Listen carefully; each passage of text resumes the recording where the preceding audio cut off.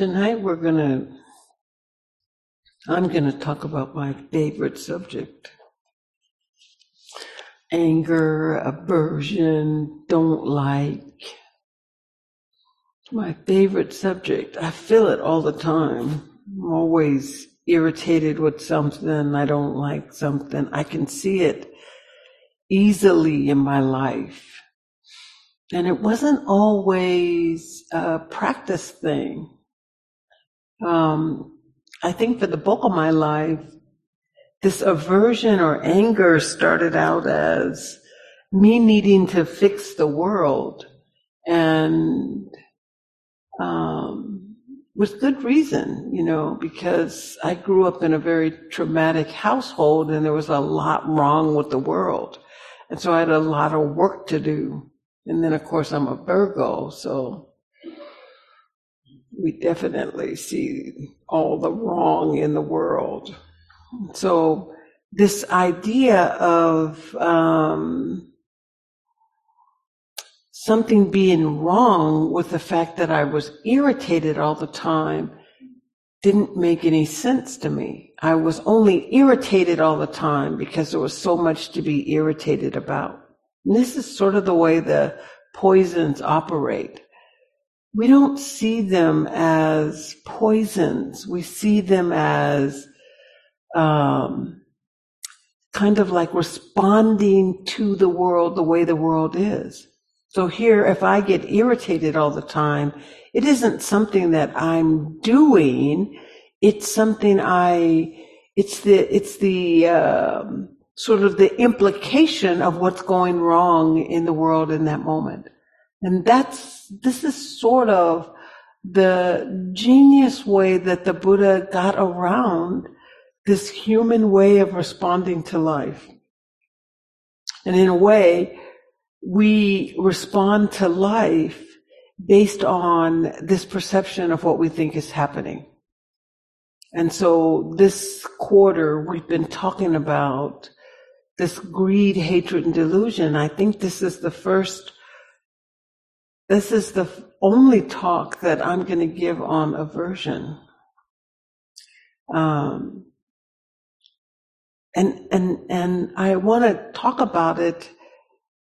I want to encourage you I'm hoping, however I talk about it, that in the end, you can begin to look at this aversion in a different way, a different light than what we usually do.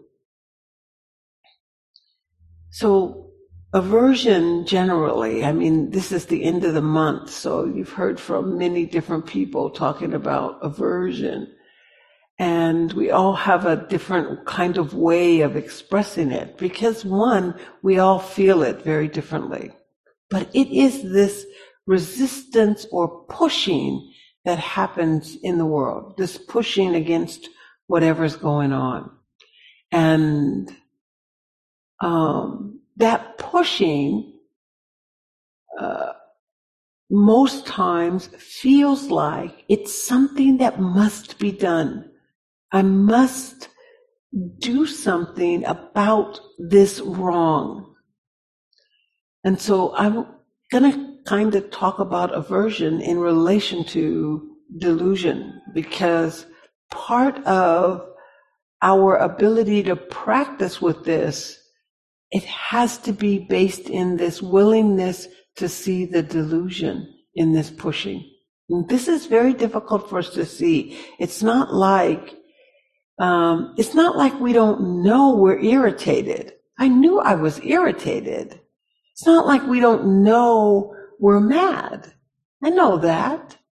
Sort of like with Mary Oliver. I know what I know, but it does not feel wrong to be mad. It doesn't feel wrong to be irritated about something.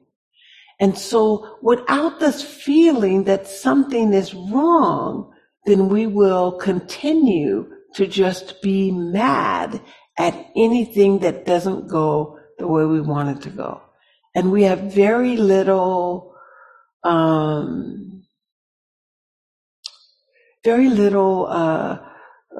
desire to change that. because it's wrong. It's very simple.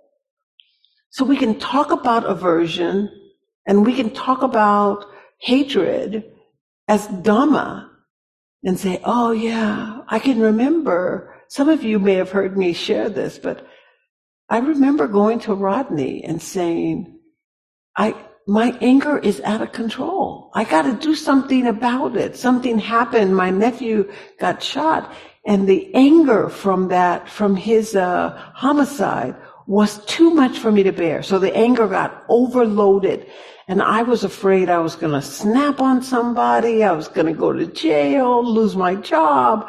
I went to Rodney, and I'm like, you got to help me.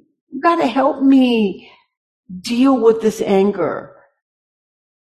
Because now the anger feels wrong. It's too much, right? It's not me fixing the world. I'm out of control and I can't manage this. And Rodney said, well, don't worry about the anger. Look at your irritation.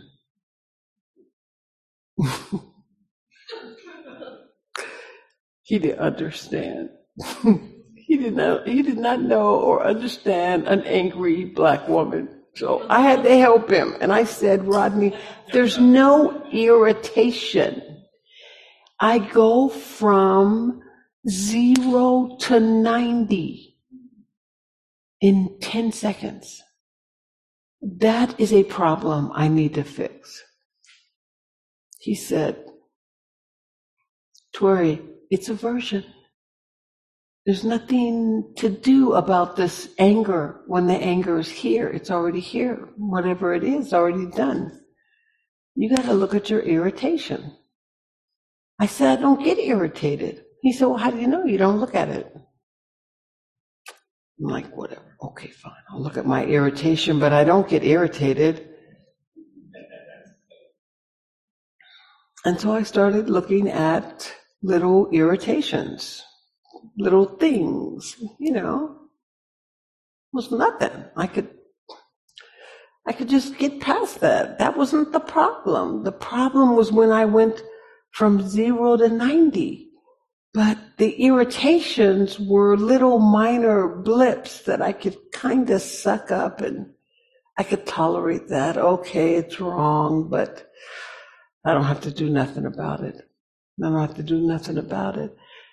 And gradually I started noticing what this irritation was like, what was really happening with this irritation. I tell the Thursday night group that you should call all your aversion hatred, not aversion. Aversion seems kind of soft and, smoothed over. You got to call it hatred. Because that's pretty much what it is in the mind when you start looking at it. Now, when I saw this irritation, was I used to catch the bus to work, and every day, I would come running out of my apartment. I live 2 blocks from the bus stop. And every day I would come running out of my apartment, run to Broadway, and the bus would be driving by. And I would cuss out this bus driver in my mind. I mean, I reamed him from one side to the other. I just bitterly. I talked about his people, his family, his kids, everybody. I would sit there and just shred him to bits because he did not wait for me. And he knew I was running just a little late. But what I didn't realize is that irritation stayed with me all on the bus. And then when I would get to work, it would begin to pile up, little bit more, little bit more, little bit more. And I started noticing these little irritations that I thought I was dealing with was just clumping together. And I wasn't dealing with them at all. I was just ignoring them, like swatting away a little mosquito. And the mosquitoes, you know how they come right back, and you swat it, comes right back. Swat it, comes right back. And then boom, you just kill it. I mean, you've been dealing with it all this time, and if it had just left, it wouldn't have died. And that's what would happen with my aversion. I would just swat until I got tired of swatting, and I would take it out on someone, anyone. Didn't matter, defense attorney, co-worker, family, mostly family, but it didn't matter. Store clerk. That's what's happening to us. That's what's happening to us, all these people that you hear that are losing it on workers and everything. We've been sitting in this 3 years of this COVID kind of isolation, kind of swatting at flies. And now the slightest thing sends us over the edge. We just cannot tolerate it. Can't tolerate anything. This is why greed and hatred and delusion are called poisons, because they eat us from the inside. We don't know we're being poisoned. We think we're just adjusting to life, dealing with life. But when I watched myself miss this bus and get angry every time, that's when it began to dawn on me that it's not the bus driver's fault that I missed the bus. He's on time. That somehow it became clear that I should just leave 5 minutes earlier. That's all I got to do, 5 minutes. I probably could leave 2 minutes earlier and I could make it. It's only 2 blocks. So then I started seeing this major resistance to leaving earlier. I would not leave earlier. That somehow, if I left earlier, then it wouldn't be about the bus driver.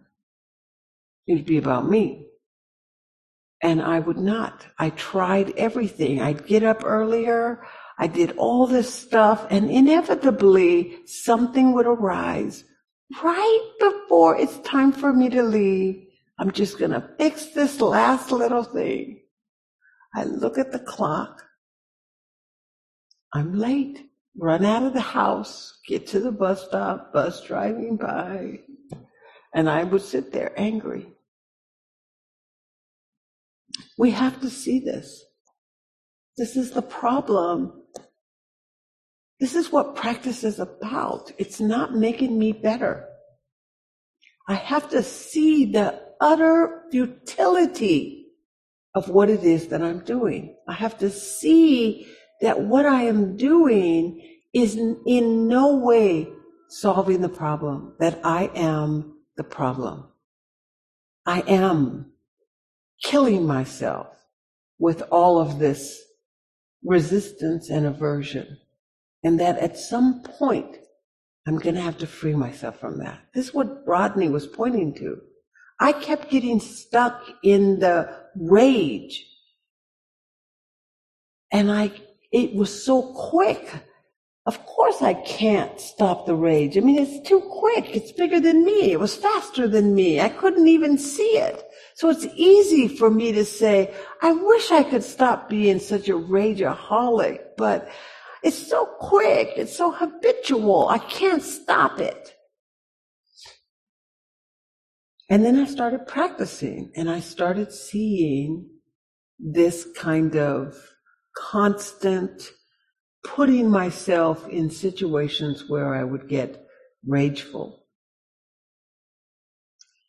This way of practicing that Rodney was pointing to me is a little different than the way psychology looks at things. Because in order for me to actually see this anger process, I needed the three characteristics before. I needed the three characteristics that we talked about last quarter. You have to be able to see that this is all a flux. It's all moving. It's flowing. It's not some permanent identity of me. It's not me. I'm looking at a flow of things that rise and pass and rise and pass. And I can see it. And I can begin to see the dukkha that arises in relationship to my own relationship with the moment, to my own opinions about the moment. It's not rising in relation to the driver. It's not even rising in relation to my leaving the house late. It's rising in relation to this habit pattern of leaving the house at a certain time. It's not even personal.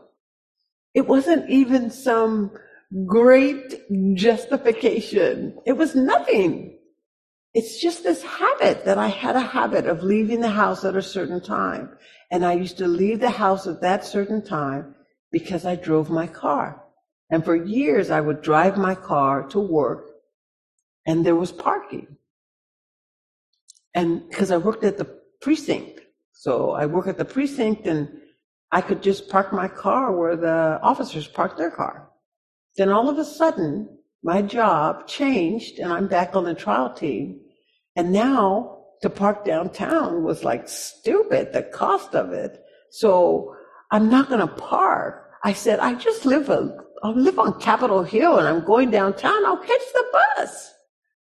But I could not shift the habit of leaving my job at the time that I was used to leaving when I drove my car. See how it's so simple. It's this habit that I do. And I can't change that. And so instead, I want the whole world to change and shift and adjust itself so that I can do the things I want to do without this difficulty. And that is impossible. This is why we look at aversion. It is impossible. I mean, it might seem like duh, but I'll just say it just for our own edification, just in case anyone else in the room is thinking like me. It is impossible for all the 8 billion people in the world to have the world set up the way they want it. It's really impossible for that to happen. But all 8 billion of us are shoving the world around to try to make that happen. We're shoving and pushing and trying to get the world to be in relation to the way I want it to be, because I can't do anything else.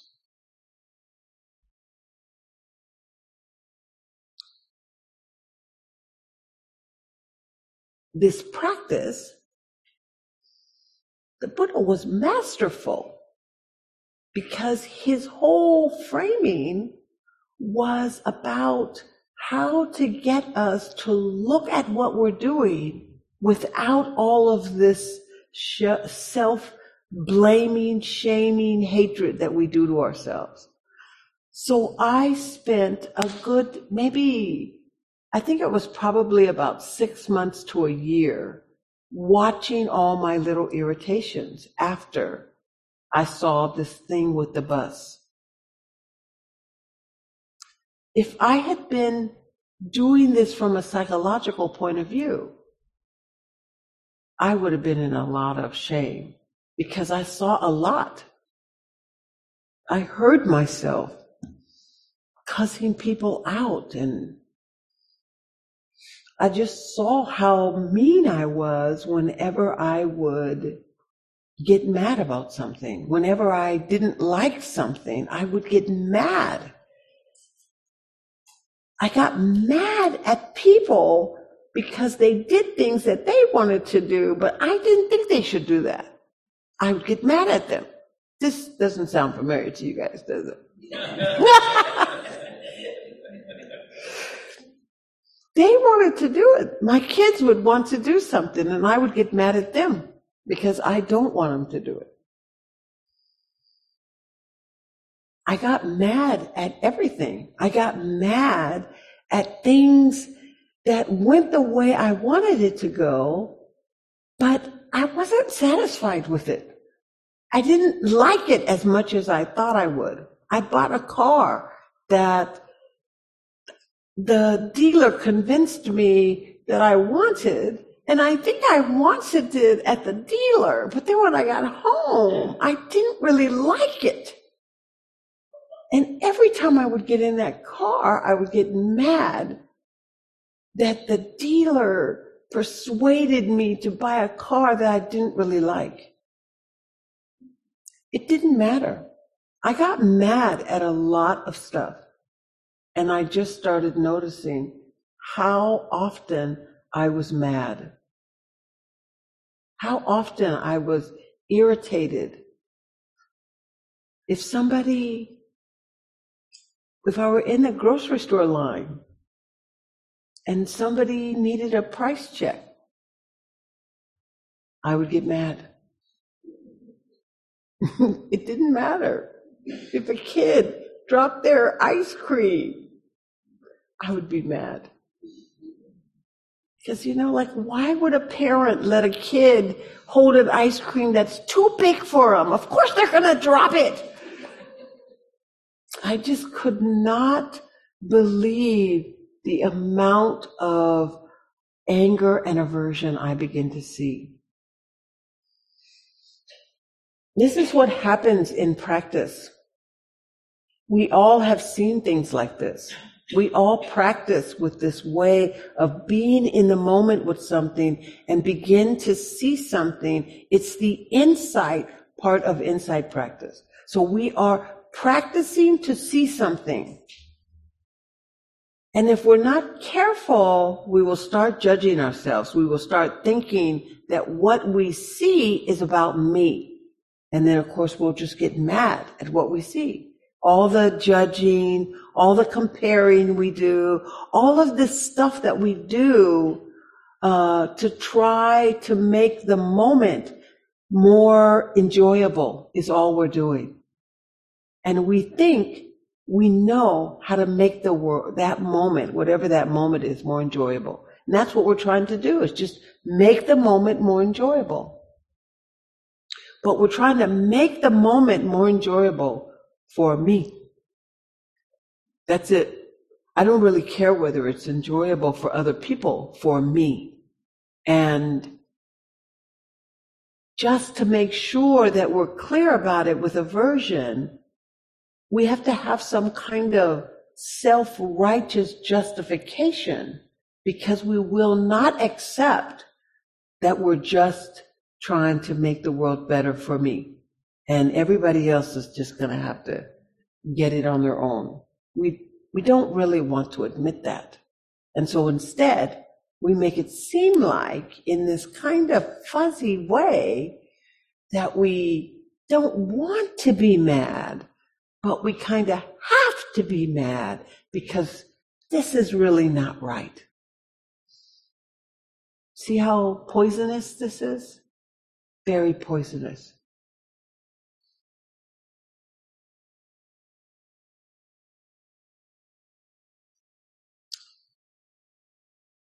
So you can think of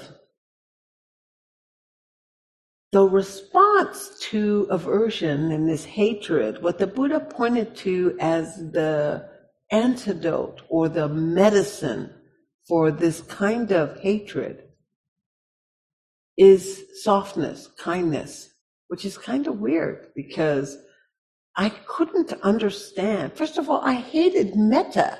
How in the world could metta, just being happy, nice, kind, friendly, how can that deal with the wrong stuff in the world?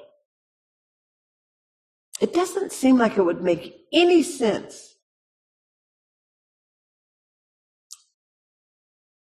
And I don't think metta is designed to fix the wrongs in the world.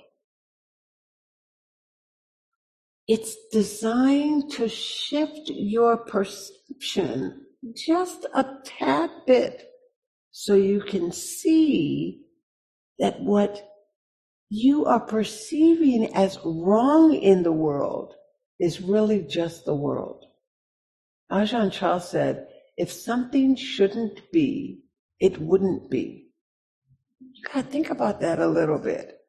If it shouldn't be, it wouldn't be. But I got a lot of things that I could say shouldn't be this way. I see a lot of wrong in the world, and I'm like, it shouldn't be that way. I think what he's saying is that it would be nice if people were not as mean and as cruel as they are, but they are. It would have been nice if I was not as mean as I was, but I was.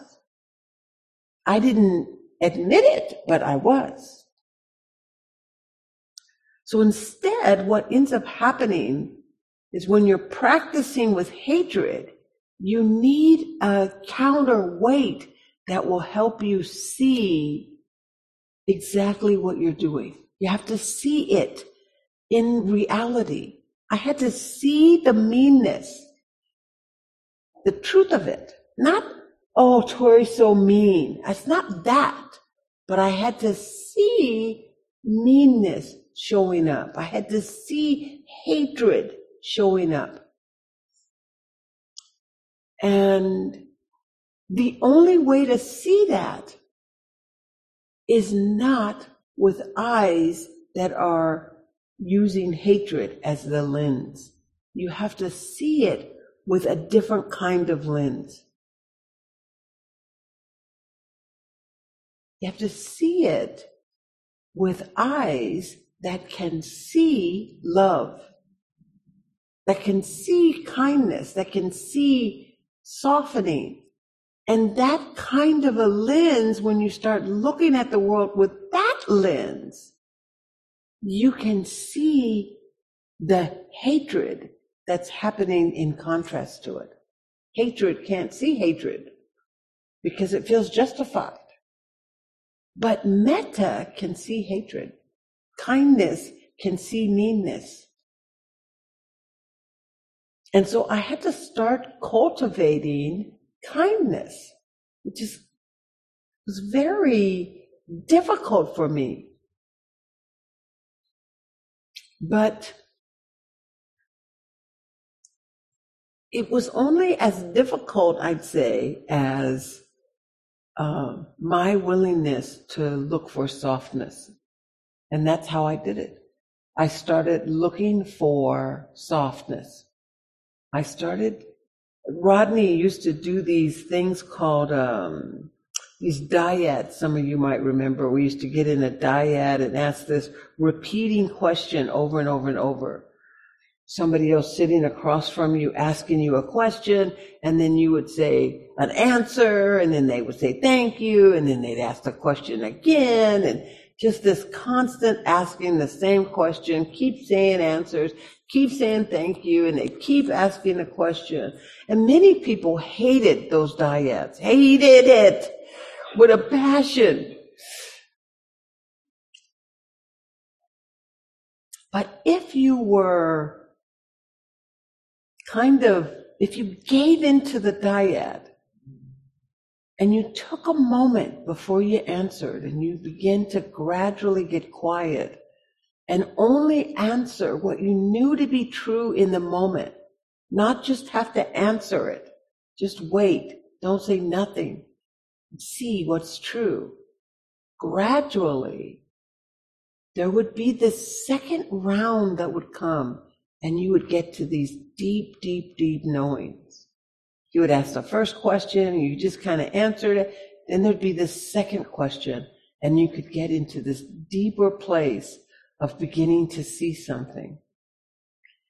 And I started asking myself, where is softness? Where is it? Right here, right now. And of course, my mind would say, oh yeah, The cushions are soft, yeah. Rug is soft. Yeah, they're soft. That's it. There's nothing else that's soft. And gradually I would just say thank you, and I'd ask again, where's softness? And I could begin to sense, just in this room, the sound of the fan would be soft. And every once in a while I could feel a little breeze. Oh, that would be soft. And I started noticing soft everywhere. Now, a mind that can perceive softness, that can perceive kindness, that can perceive tenderness and gentleness, it sees cruelty pretty clear. It can see it pretty easily. It's not difficult for me to see when I'm shoving people. It's not difficult for me to see that hatred as hatred. It wasn't difficult at all. I could see it. And in that ability to see this hatred as hatred, because it felt like I was knocking people down. It felt like I was taking a bat and swinging it on people, because the eyes that can perceive soft, kind gentleness, any kind of shoving and pushing is very harsh. And I started seeing just how harsh I actually was, just how harsh my response would be. And I found myself constantly saying, I'm sorry, I didn't mean that like that. I'm sorry, I didn't mean that like that. All the time, I'm sorry, didn't mean it. Okay, that was wrong. Shouldn't have said it like that. At work, I started telling the defense attorneys that I was working on being a kinder, gentler government. That's the way I would say it. I'm working on being a kinder, gentler government. And it just became this kind of running joke. Can I have the kinder, gentler government? Is that person available? I'm saying, no, they are not available. I would do things like I stopped taking ownership of anger and tell people, I feel like there's some anger energy around. I don't know where this anger is. I feel anger energy. And my friends would say, colleagues would say, why don't you just say you're angry? And I'd say, I don't know whose anger that is. Could be the defendant's anger, could be the witness's anger, could be the judges or defense attorneys, could be anybody's anger. I don't know whose anger it is, but I feel anger. Could be mine. I stopped this kind of identifying with it because I was practicing. So I'm cleaning up the eyesight, the perception, the person that's perceiving this hatred and aversion, I am perceiving through different eyes. I'm cultivating skillful means. And I'm beginning to notice, like not be so quick to just judge what's happening. This is what the Buddha called right effort. This is how we do right effort. Whenever you have something, you're like, how do I fix this? It takes right effort. So right effort is this kind of non-judging, present moment awareness. And in this moment, do you notice the presence of unskillful, what he called unwholesome? Do you notice unwholesome arising? If you notice it, then right effort is abandon that. If you notice it being present, so if I noticed myself snapping at somebody, I need to abandon that and say, okay, I'm sorry, I don't mean this. And at the same time, I'm going to try to prevent myself from snapping on somebody. So you prevent the arising of unwholesome qualities, energies, behaviors that haven't arisen. You prevent that from arising and you abandon it if it does arise. That's what you do on the unwholesome side. And at the same time, you cultivate unrisen, wholesome qualities, skillful qualities. I would look for soft, or I would just make jokes about trying to be kinder and nicer. I would practice metta for ants and animals and any kind of being. I used to practice metta for my socks in the drawer because I just would look for anything other than people to practice metta on. So if the socks were soft, I would practice metta on the socks. Anything. I knew I had to cultivate metta, but I had such a resistance to cultivating it for people. So instead, I cultivated it with anything. It's cultivating this arising metta. We have to cultivate it. We have to do something to get it to rise. And then if you notice that metta, that kindness, that friendliness has arisen, then you try to sustain it. And you try to sustain it by, continuing your practice. You try to sustain it by including more. You just do whatever you can to sustain it. And then it'll pass away and you will be back to being mad about something again. And you try to abandon that, prevent it from arising, cultivate metta.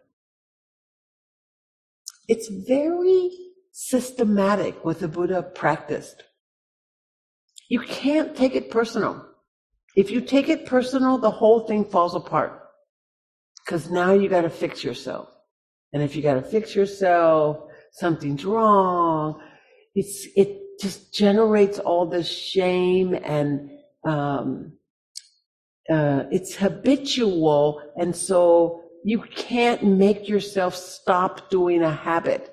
So you're just doing all this effort to try to make yourself stop doing something, and you keep seeing yourself do it, and so you keep getting madder and madder and madder at yourself because you keep doing the very thing you just don't want to do anymore. So instead, the Buddha made practice very practical. If you notice that you're in some rageful state, try to abandon it. Try to let it go. Try to interrupt it best you can. And then try to prevent it from arising. And if you notice that there's no kindness in this moment, see if you can cultivate it, generate it. Look for something. Do what Rodney would have us do in dyads. How can softness be known? How can kindness be known in this moment? And that's what I would do. Whatever the mind said, I didn't care. I would just say thank you. Because, when we sit in the dyads, nobody cared what you said. No one's even listening to you. So they're just worried about saying their thank you. So you just say anything, thank you. How can kindness be known in this moment?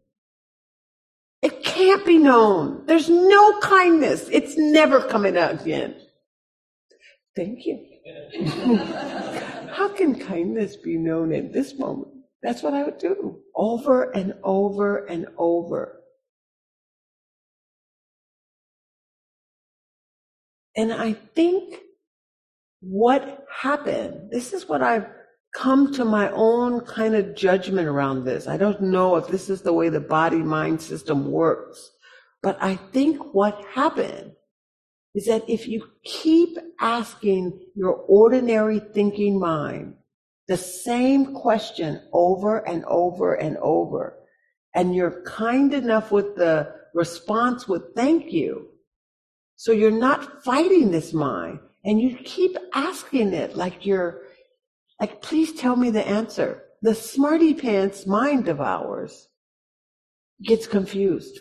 It keeps telling you an answer and it gets confused.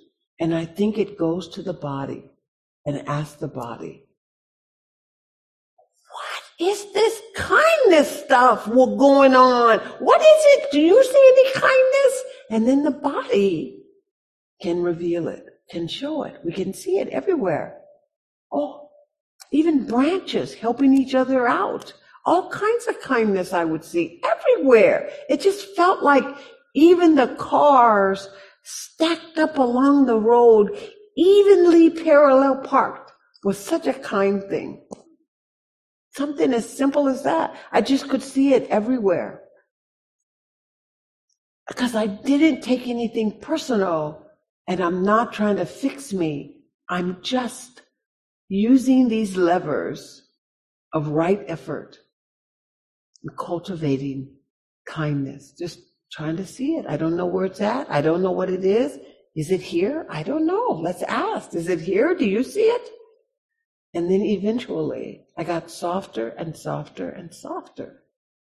And my coarseness, the coarseness that I had, became too coarse for me to be with. And I got subtler and subtler and subtler. And I've told many of you that I overheard my sister tell her granddaughter, who was like 16, she's like, Auntie Tueri is always angry. My sister said, yeah, she's always been angry, but she's not mean. And I'm not. I can be angry anytime I want. No one is going to pay for my anger anymore. And that is it's like I got caught up. It's what Rodney was trying to point to, I think. I was so caught up in the anger, but that was the least of the problem. There was way more to be taken care of. This poison of hatred that I would go around shoving everything. That's what had to be dealt with. I had to see that hatred and let that hatred go. And when I started seeing that, and I started doing this kind of antidote, balancing this hatred that was always there with softness, I didn't have to make myself not be angry anymore. It just happened. It just shifted. The way the Buddha would describe it, I think, is he would say, in reliance on this, you abandon that. So you don't just try to abandon this. I don't just need to abandon the anger. I need to be in reliance on kindness. And then eventually, I will abandon that anger. And that's what happened. So when we're talking about practicing with aversion and this hatred, we have to see it as a poison. It's not the world is just messed up, or I'm a terrible person because I get angry all the time. That is too psychological. It's just too much into the psychological realm. And the Buddha's not fixing psychological stuff. He's like, it's a habit. It's not you at all. It's just impulsive, habitual. So if you want to stop, abandon this habitual poison that's killing you, then cultivate what you want to have. Cultivate that. And when you notice it's here, try to abandon it, but cultivate what you want. Cultivate the kindness, the qualities that are wholesome and skillful. Cultivate that. Abandon this. If you see it, cultivate this. Don't get stuck over here. It's this balanced 2 feet, kind of balancing yourself. Yeah, there's unwholesomeness here. There's wholesome here too. And it doesn't matter. You don't have to you don't have to read the book and say, okay, how do I do it? What do I do? You don't have to do that. You can just cultivate kindness. I don't care how you do it. It doesn't matter. Look for it. Ask yourself, where is it? It's not here. Well, ask again. Thank you. Where is it? It's not here. Okay, thank you. where is kindness in this moment? Just ask it over and over and over and over.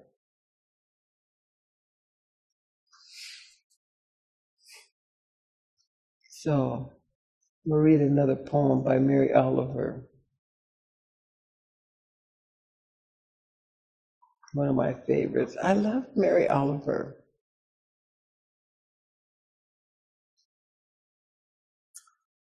I don't know. I mean, for someone that didn't like poetry, Mary Oliver's poetry really was the first kind of reason for me to actually begin to reconsider maybe poetry is saying something. So this is a great poem that she wrote. It's entitled What We Want. She says, what we want in a poem. In a poem, people want something fancy. But even more, they want something inexplicable made plain, easy to swallow. Not unlike a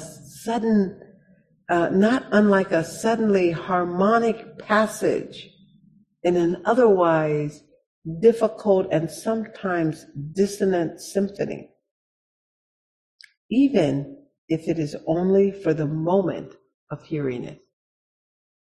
So let's sit a moment. We'll let my words kind of fizzle out and see if you have any words you'd like to share.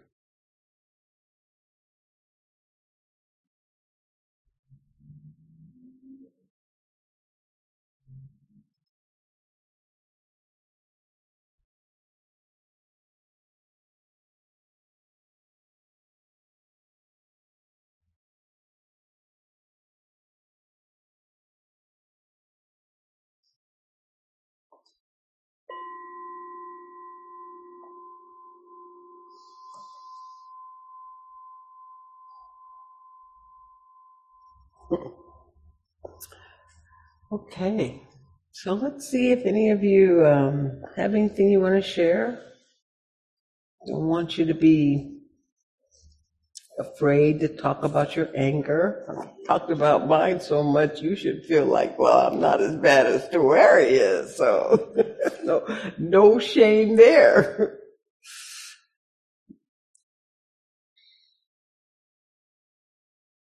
Yeah. Do we need to get, oh, I think you have to get a mic. Yeah. Oh, I didn't know that. That's okay. Okay. No hip replacement. Oh. Is this right? Yeah. My experience of aversion it doesn't have anything to do with what you just said, and I'm just confused. Well, tell me what yours feels like. Mine feels like the avoidance of pain, of loneliness, of the stuff that's inside me, much more fear-based, not anger. I'm not angry that I am lonely. I want to avoid, I want to push away that loneliness, and only when I let it in do I find ease and peace. So I just was very confused because anger isn't my mode. Fear might be, and pain definitely is.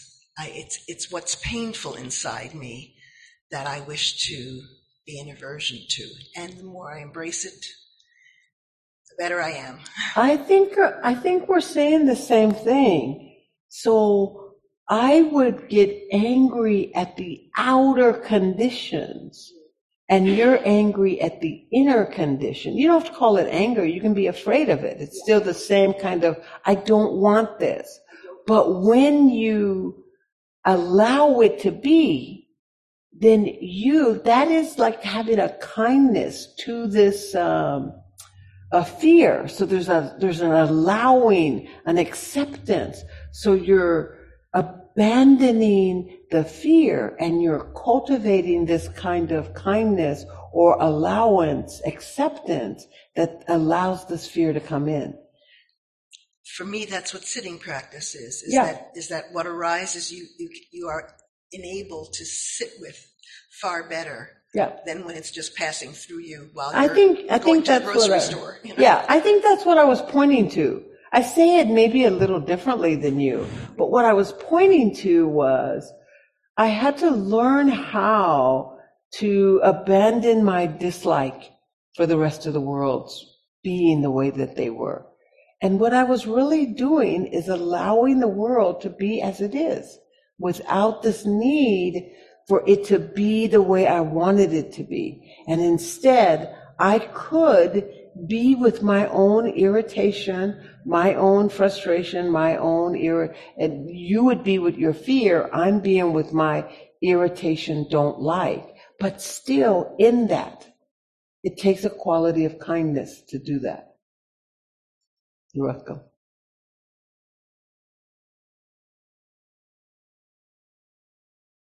Oh, go ahead, Austin.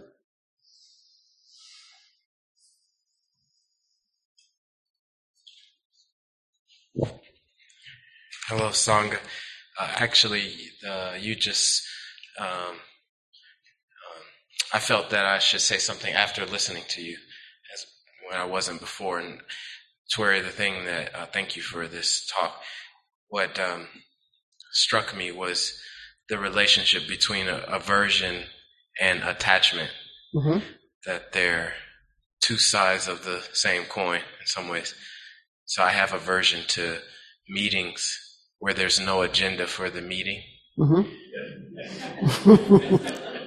And I have this, way of forming agendas, and I train people called purpose, outcomes and process. What's the purpose for the meeting? What are the outcomes and what are the process?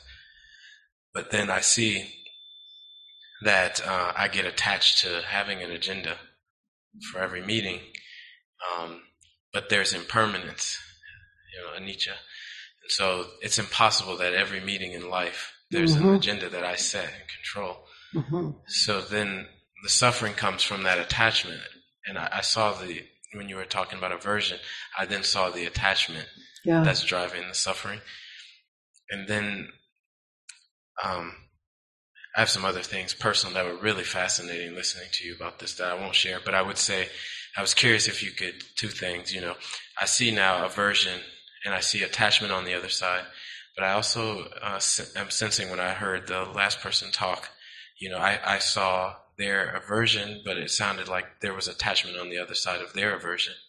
Yes, so what you're pointing to, you're both actually saying the same thing, and so we're just translating this into language that makes sense for all of us. But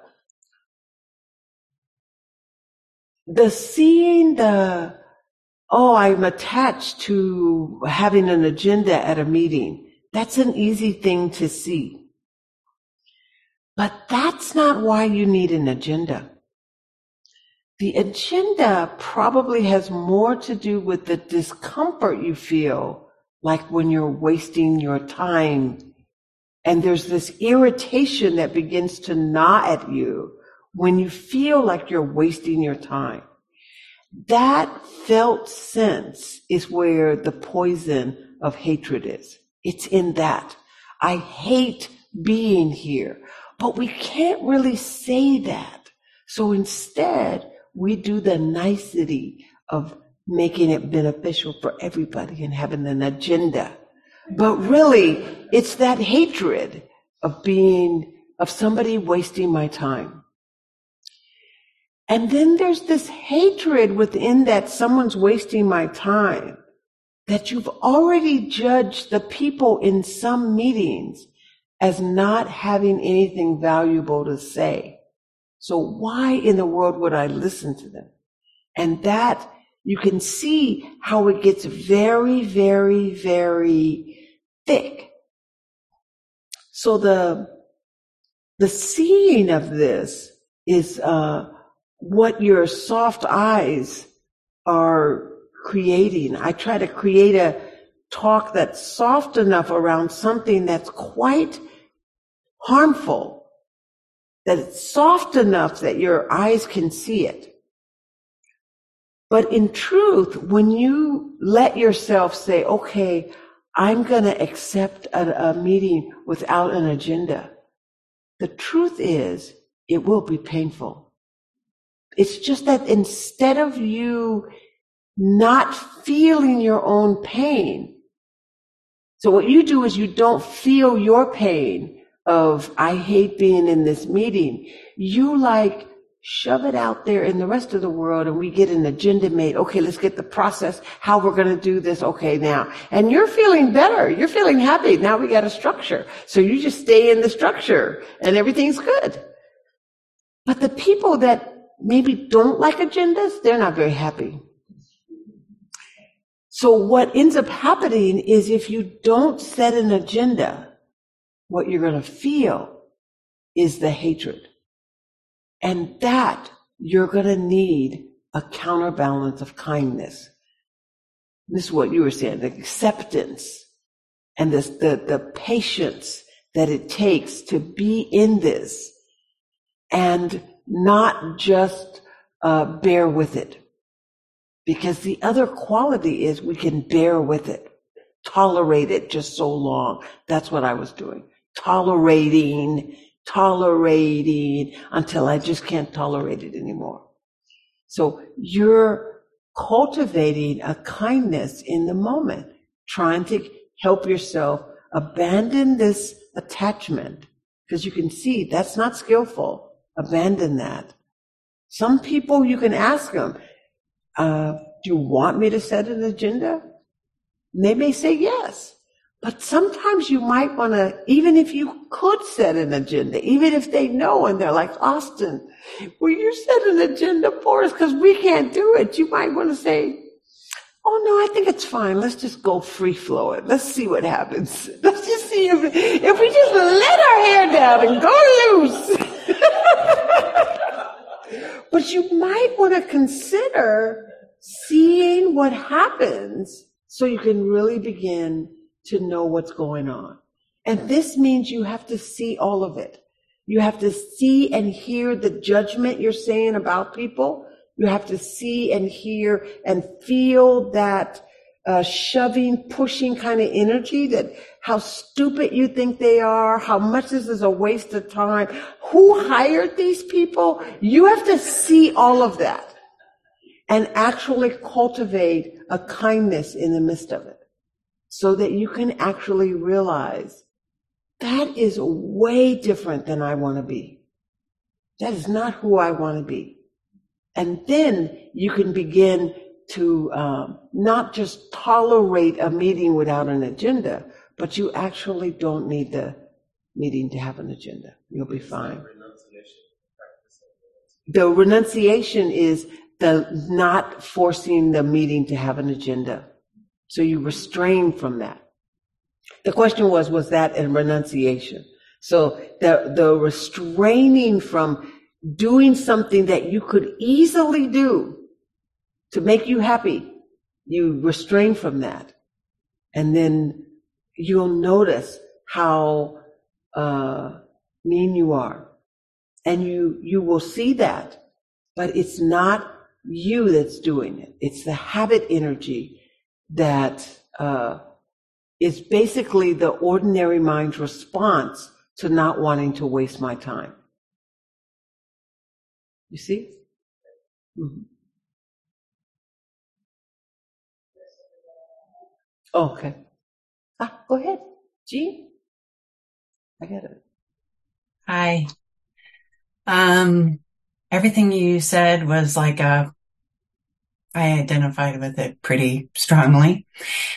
And I've been on this trying to get rid of the anger or deal or cope or however the words are to kind of work with that over the years. And it's still a path and a process.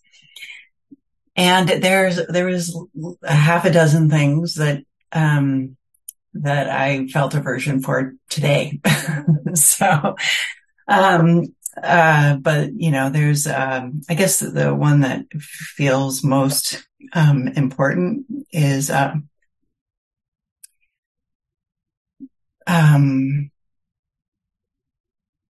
when I get frustrated with my son. I think that's the one that feels a little tough.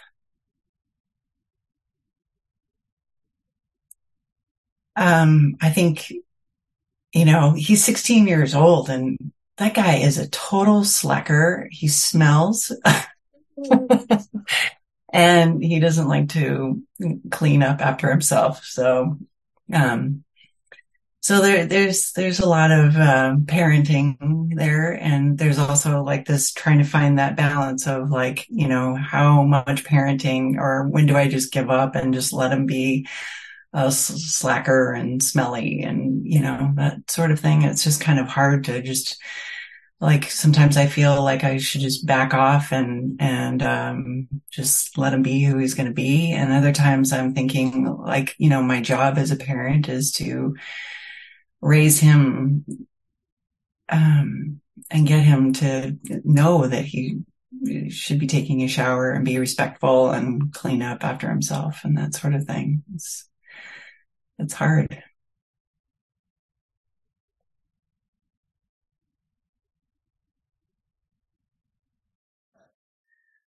So we have to mute when they talk? We don't have to do that anymore? Okay. So, yeah, I totally understand what you said. I have boys, I raised them, and the thing that I want to see if I can help you see is you have this either or situation. Either, because he's a slacker, either I have to shove him into doing the right thing, which I'm sick of doing this now. He should know better now. Either I have to shove him into doing that, or I have to just tolerate this inappropriate behavior, what I just hate. And so that aversion makes this whole thing, this kind of justified, self-righteous anger. But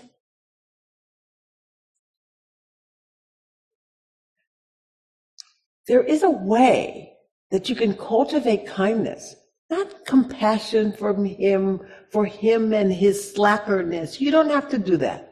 You just need to cultivate kindness. Because if you're going to have any influence in this conduct in the house, like helping him learn how to share a house with other people, you are going to have to do it in a kinder way. That's just the bottom line.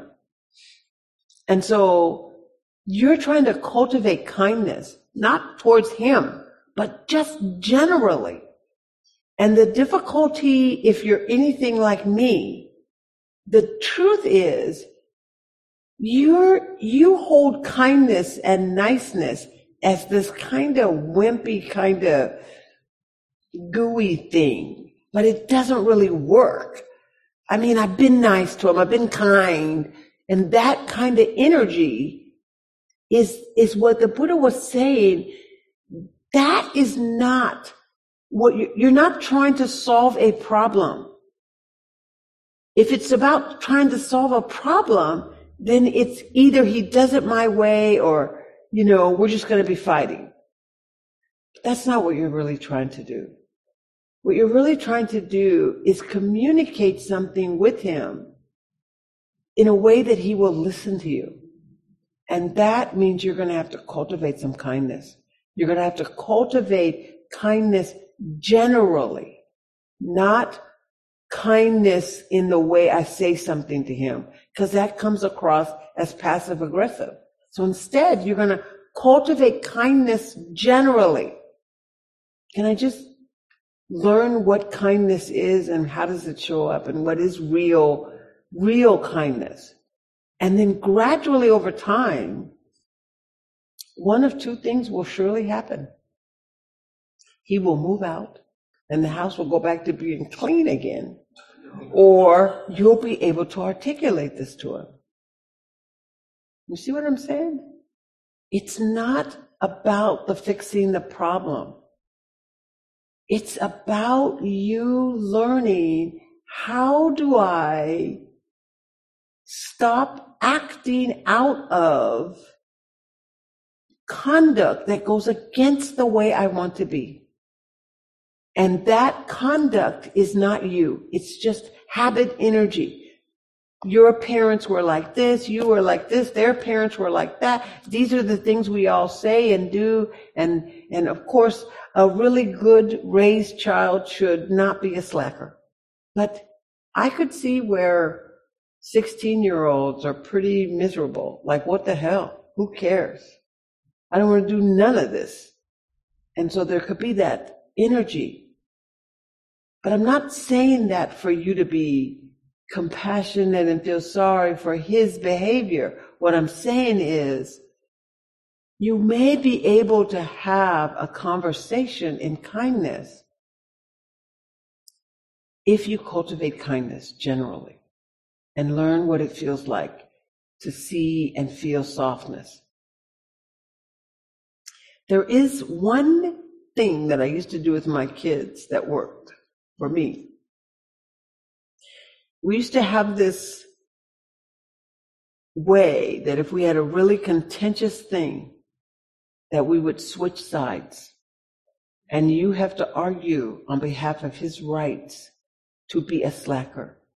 And he has to argue on behalf of your side to buck up and take care of yourself, right? So you have to do it with honesty, though. You can't fake it. You got to do it. You got to really convince him that he has a right to be a slacker. And he has to really convince you that he really should, if he's living with other people, do the right thing.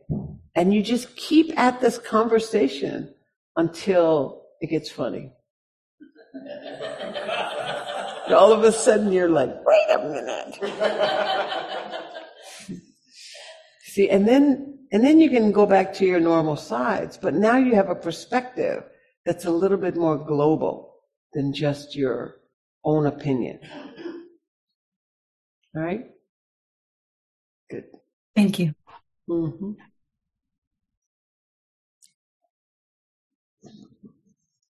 What time is it here? It's 10:02.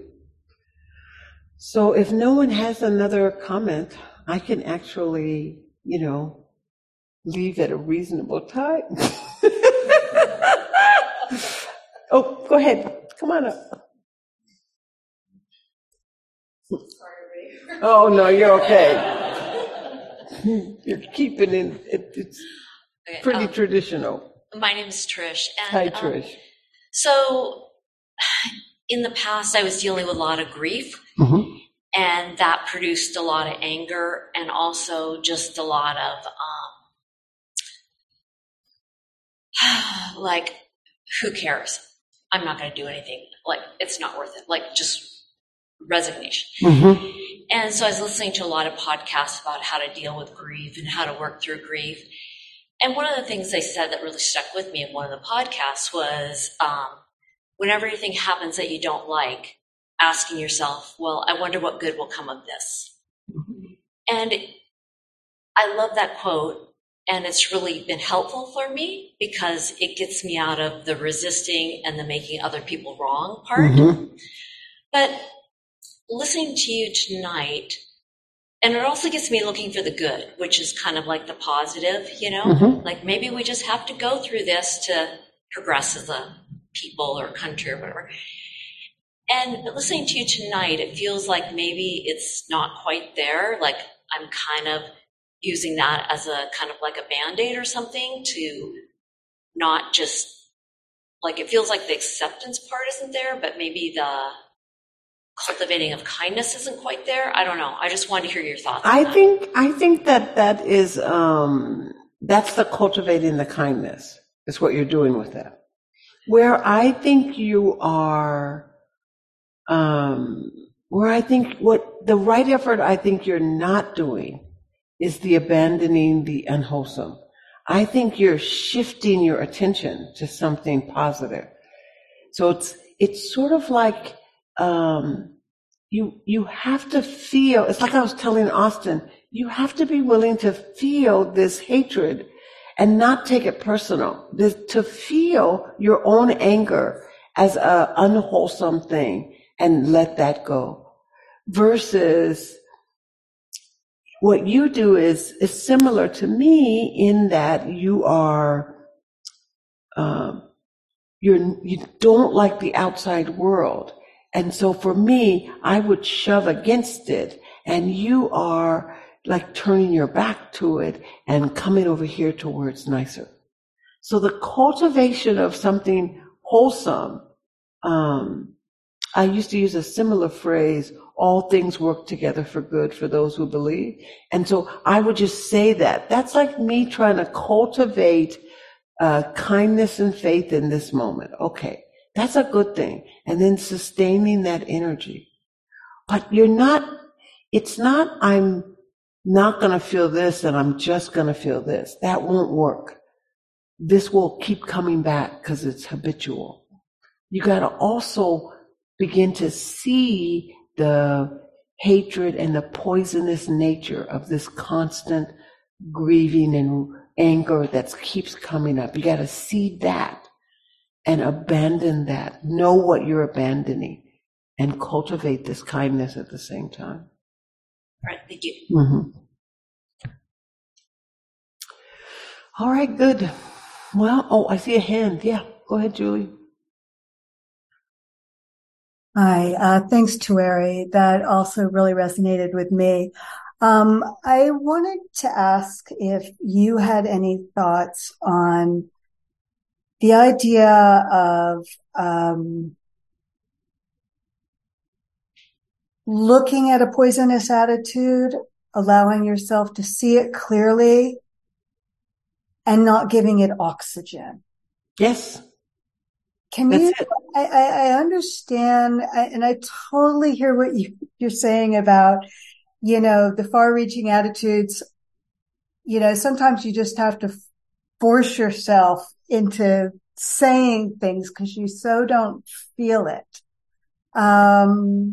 But then you want to look and examine something that's negative and habitual, and next thing you know, it sucked you in. And I read about not giving it oxygen, but looking at it, and I just wish I were more skillful. So if you have any tips, I think what I would say, this is what I was pointing to, Trish, is that was your name? Yeah, this is what I was pointing to Trish. We don't have to wallow in that, unwholesome. We can abandon it. But we have to abandon it because we know it as being unwholesome. It's sort of like there's a way that we would just assume not even see it. And just, the minute I see myself snap at someone, oh, I'm sorry. Okay. And we kind of run away from it. But we're not really seeing the habit nature of it. We're not really seeing the underlying causes that are causing that to show up. And by not seeing the underlying causes, then it just keeps habitually showing up and we keep running away. We just keep trying to get away from it. I'll leave you with this. There's a Tibetan, probably as a Theravadan teacher, shouldn't be talking about this Tibetan practice because it's not going to come across right. But there's a Tibetan practice called hitting the